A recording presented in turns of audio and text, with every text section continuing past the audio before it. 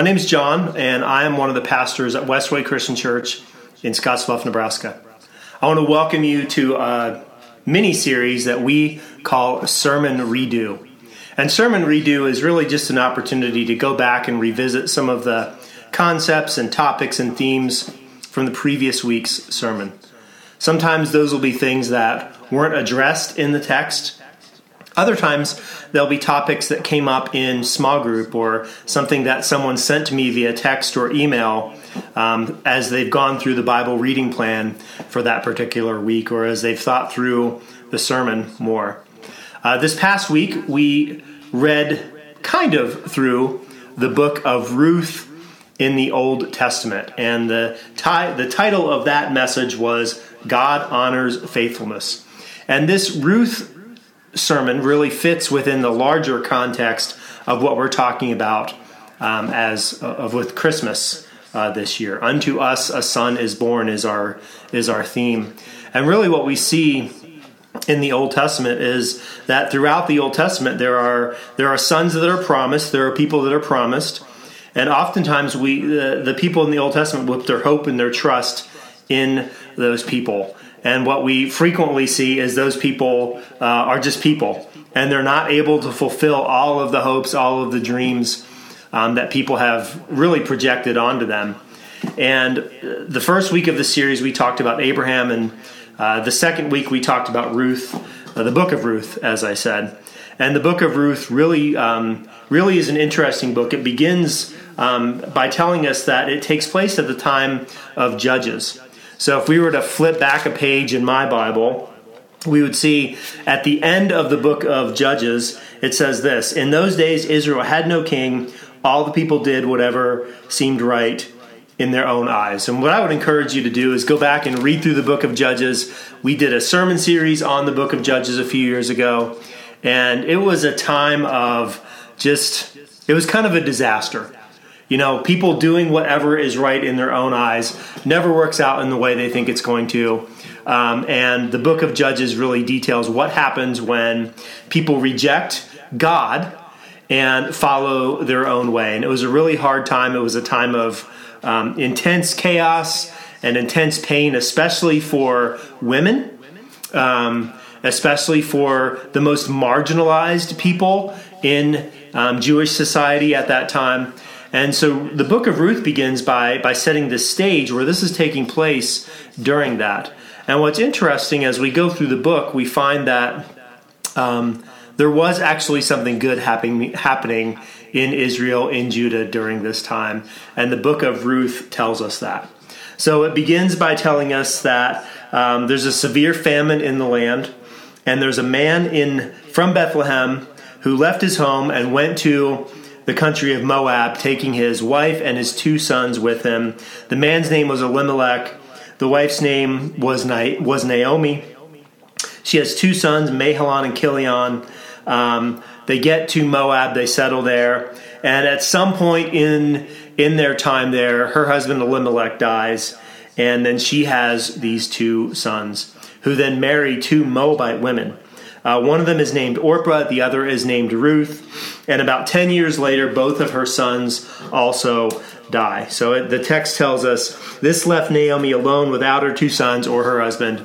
And the way we talked about that on Sunday was, this is really a disaster for Naomi.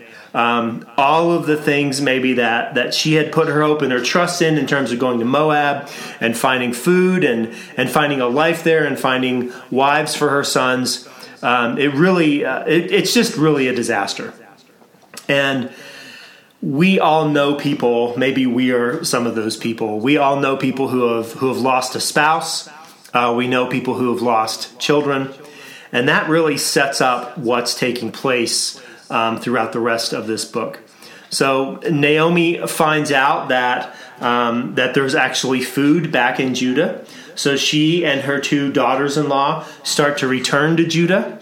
At some point on the trip, Naomi turns and tells the girls, "Hey, you should just go home. You should just go back."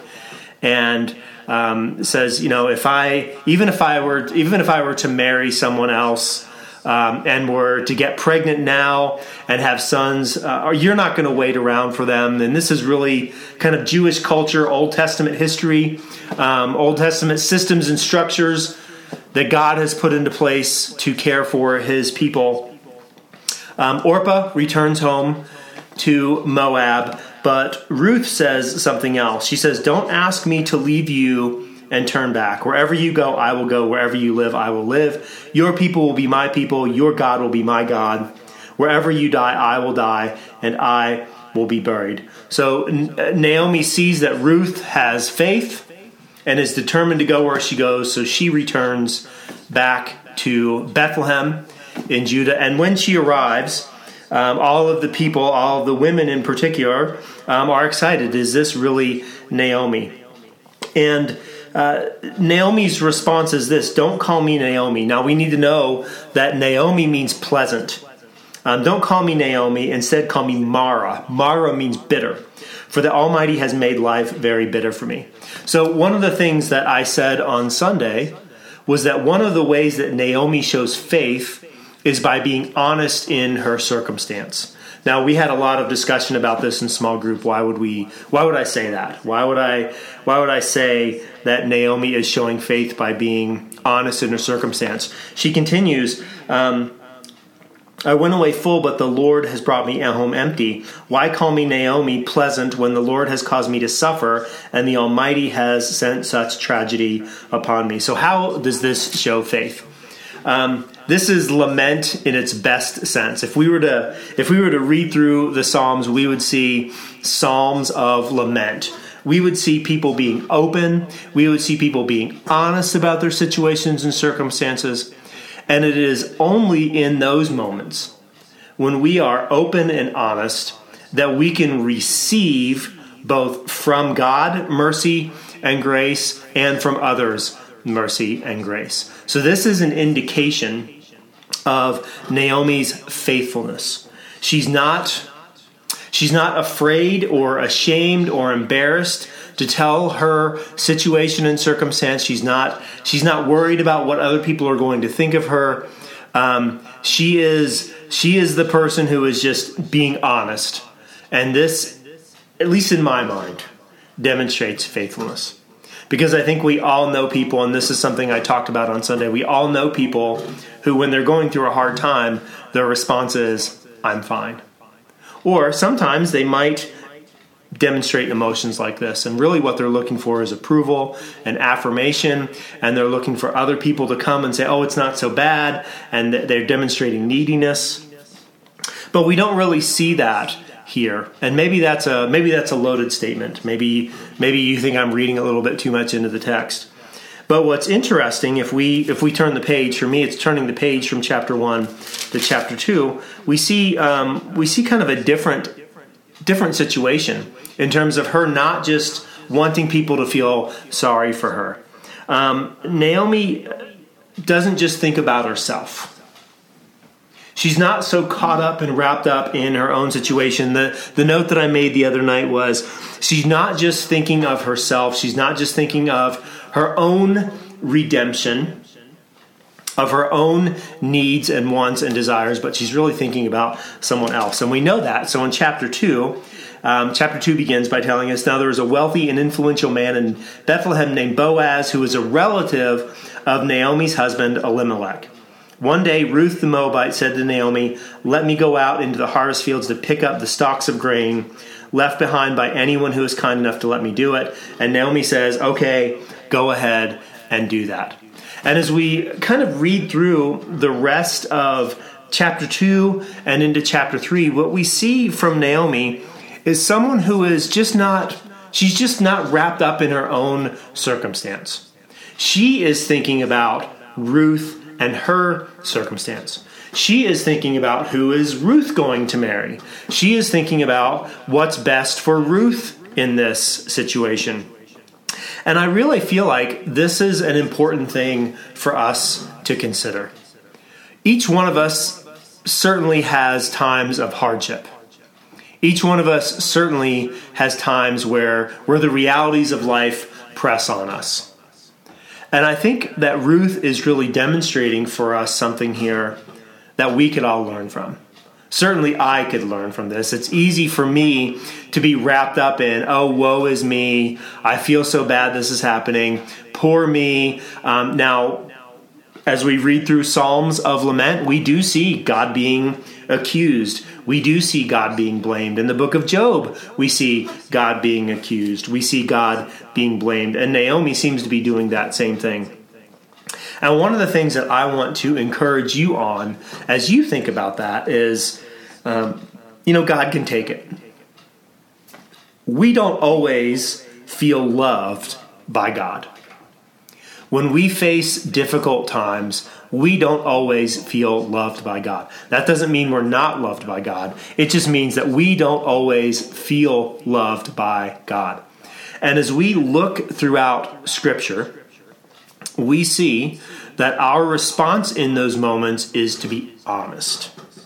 We see that our response in those moments is to talk about them.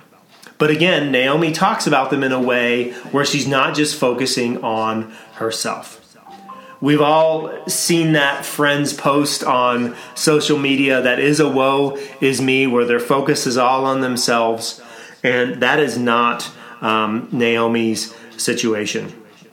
One of the things that I wrote down based on our small group on Tuesday was this. Naomi is differentiated. She does not project her pain on other people. She strongly desires their good regardless of her own circumstances.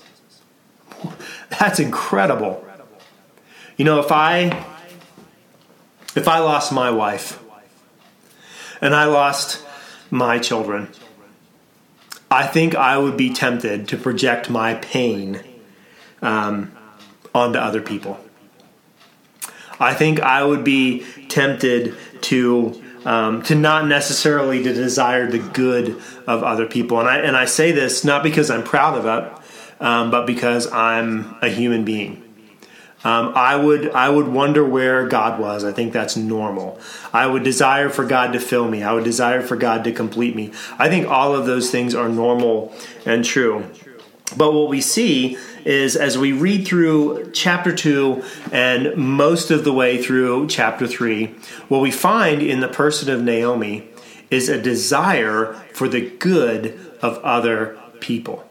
She's constantly setting Ruth up for success. She's constantly filled with the desire to see Ruth be complete, to see Ruth be whole. Naomi's not looking for something that she is going to get out of anything. What she is concerned about, what she has her mind on, is the person of Ruth.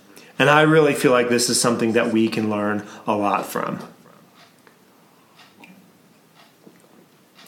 Now, one of the things that I wish I had talked more about on Sunday was this idea of the Kinsman Redeemer.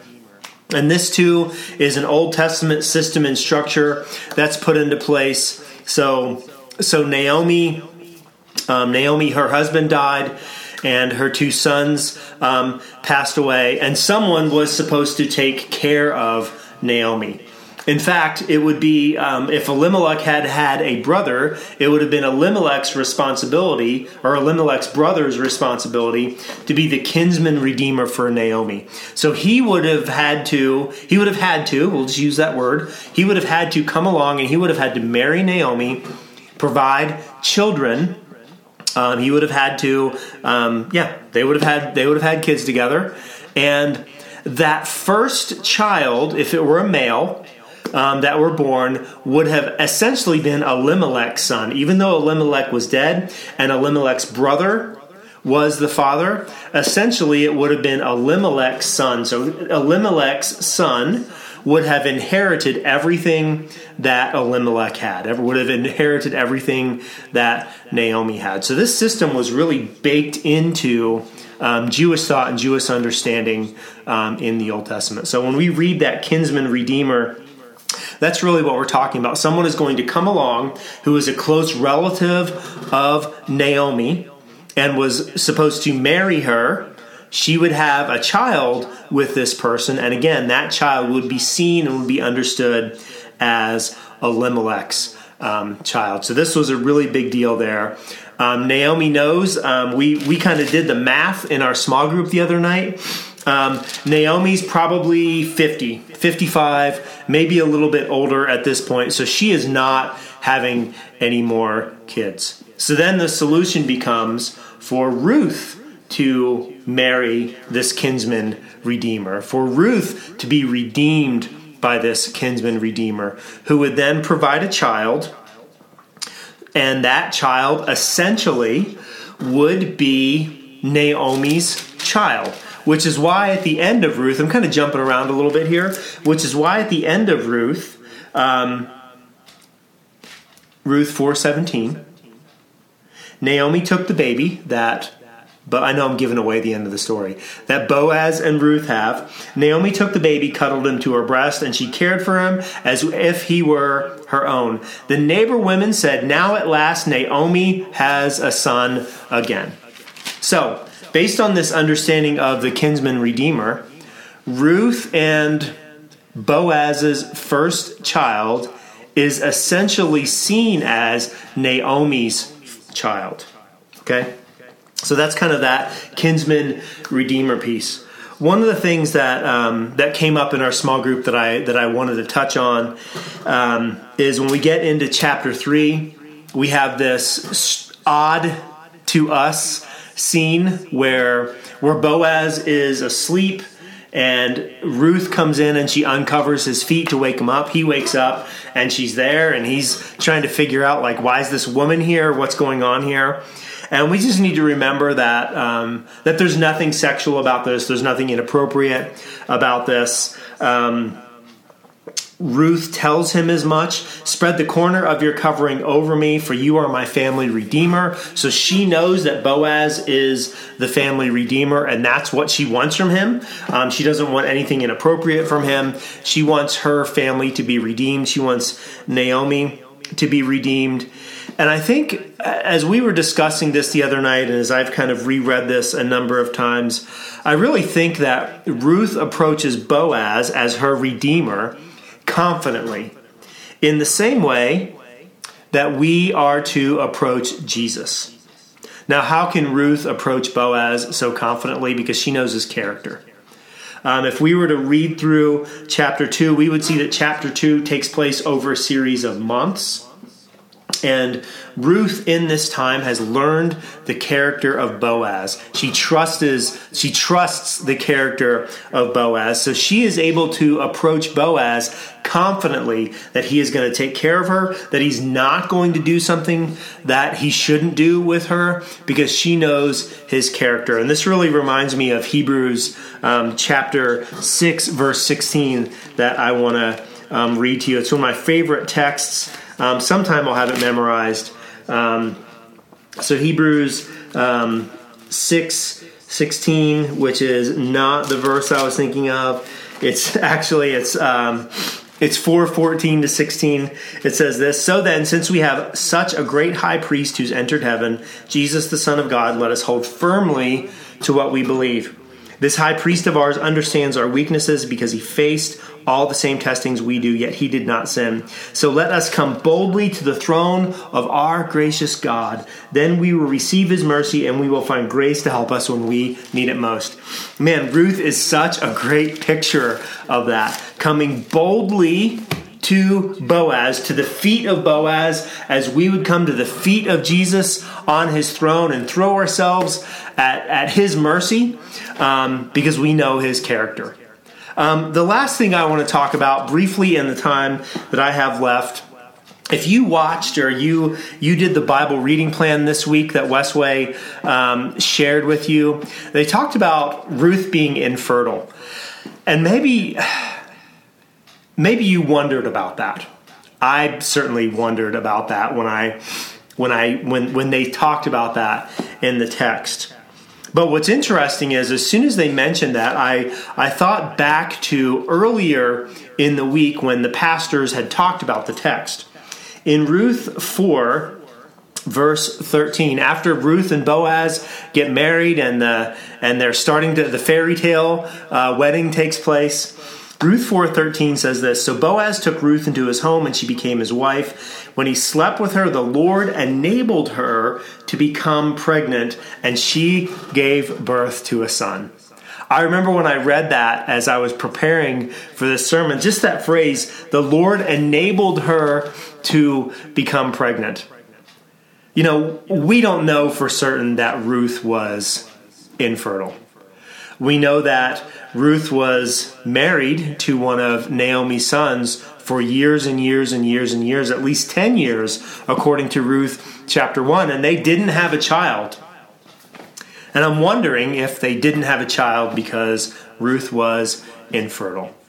You know, if we were to flip back through earlier books and earlier chapters of the Old Testament, we would see a number of women who were not able to bear a child. And it was only because of the intervention of God that they were. So, do we know that Ruth was infertile? No, we don't. Can we infer that Ruth was infertile? I think we can, based on what 4:13 says. Well, that's what I wanted to talk about today. I just wanted to unpack a little bit more details, especially of the faithfulness in being open and honest before God. I wanted to talk a little bit more about Kinsman Redeemer, and I wanted to talk a little bit more about this idea of whether or not Ruth was infertile based on what the text tells us. In all of these things, I want to encourage you that when we're reading the Bible, I want to encourage you to dig deeply into the text. One of my favorite things that kind of came out in that Bible reading plan this week, and I'm going to close with this, was it began with the context of the time of the judges. Israel had no king. People did whatever was right in their own eyes. And the book of Ruth ends with the genealogy of a king. Not just the king of David, at least that's what Ruth ends with. But if we were to flip back into the New Testament and read Matthew chapter 1, we would see that genealogy was not just the genealogy of an earthly king, but it was a genealogy of King Jesus. And I just love that so much. That what we're seeing is the complete gospel in this short, brief book of Ruth. It makes me want to do an entire series on the book of Ruth. Well, thanks for watching Sermon Redo. Thanks for dedicating and devoting your time to this. And again, I just want to encourage you, I want to challenge you to dig deeply into the text and be encouraged by what God has for you. I want you to know that I love you, and I'm praying with you, and I'm praying for you as you find your redemption in the person of Jesus.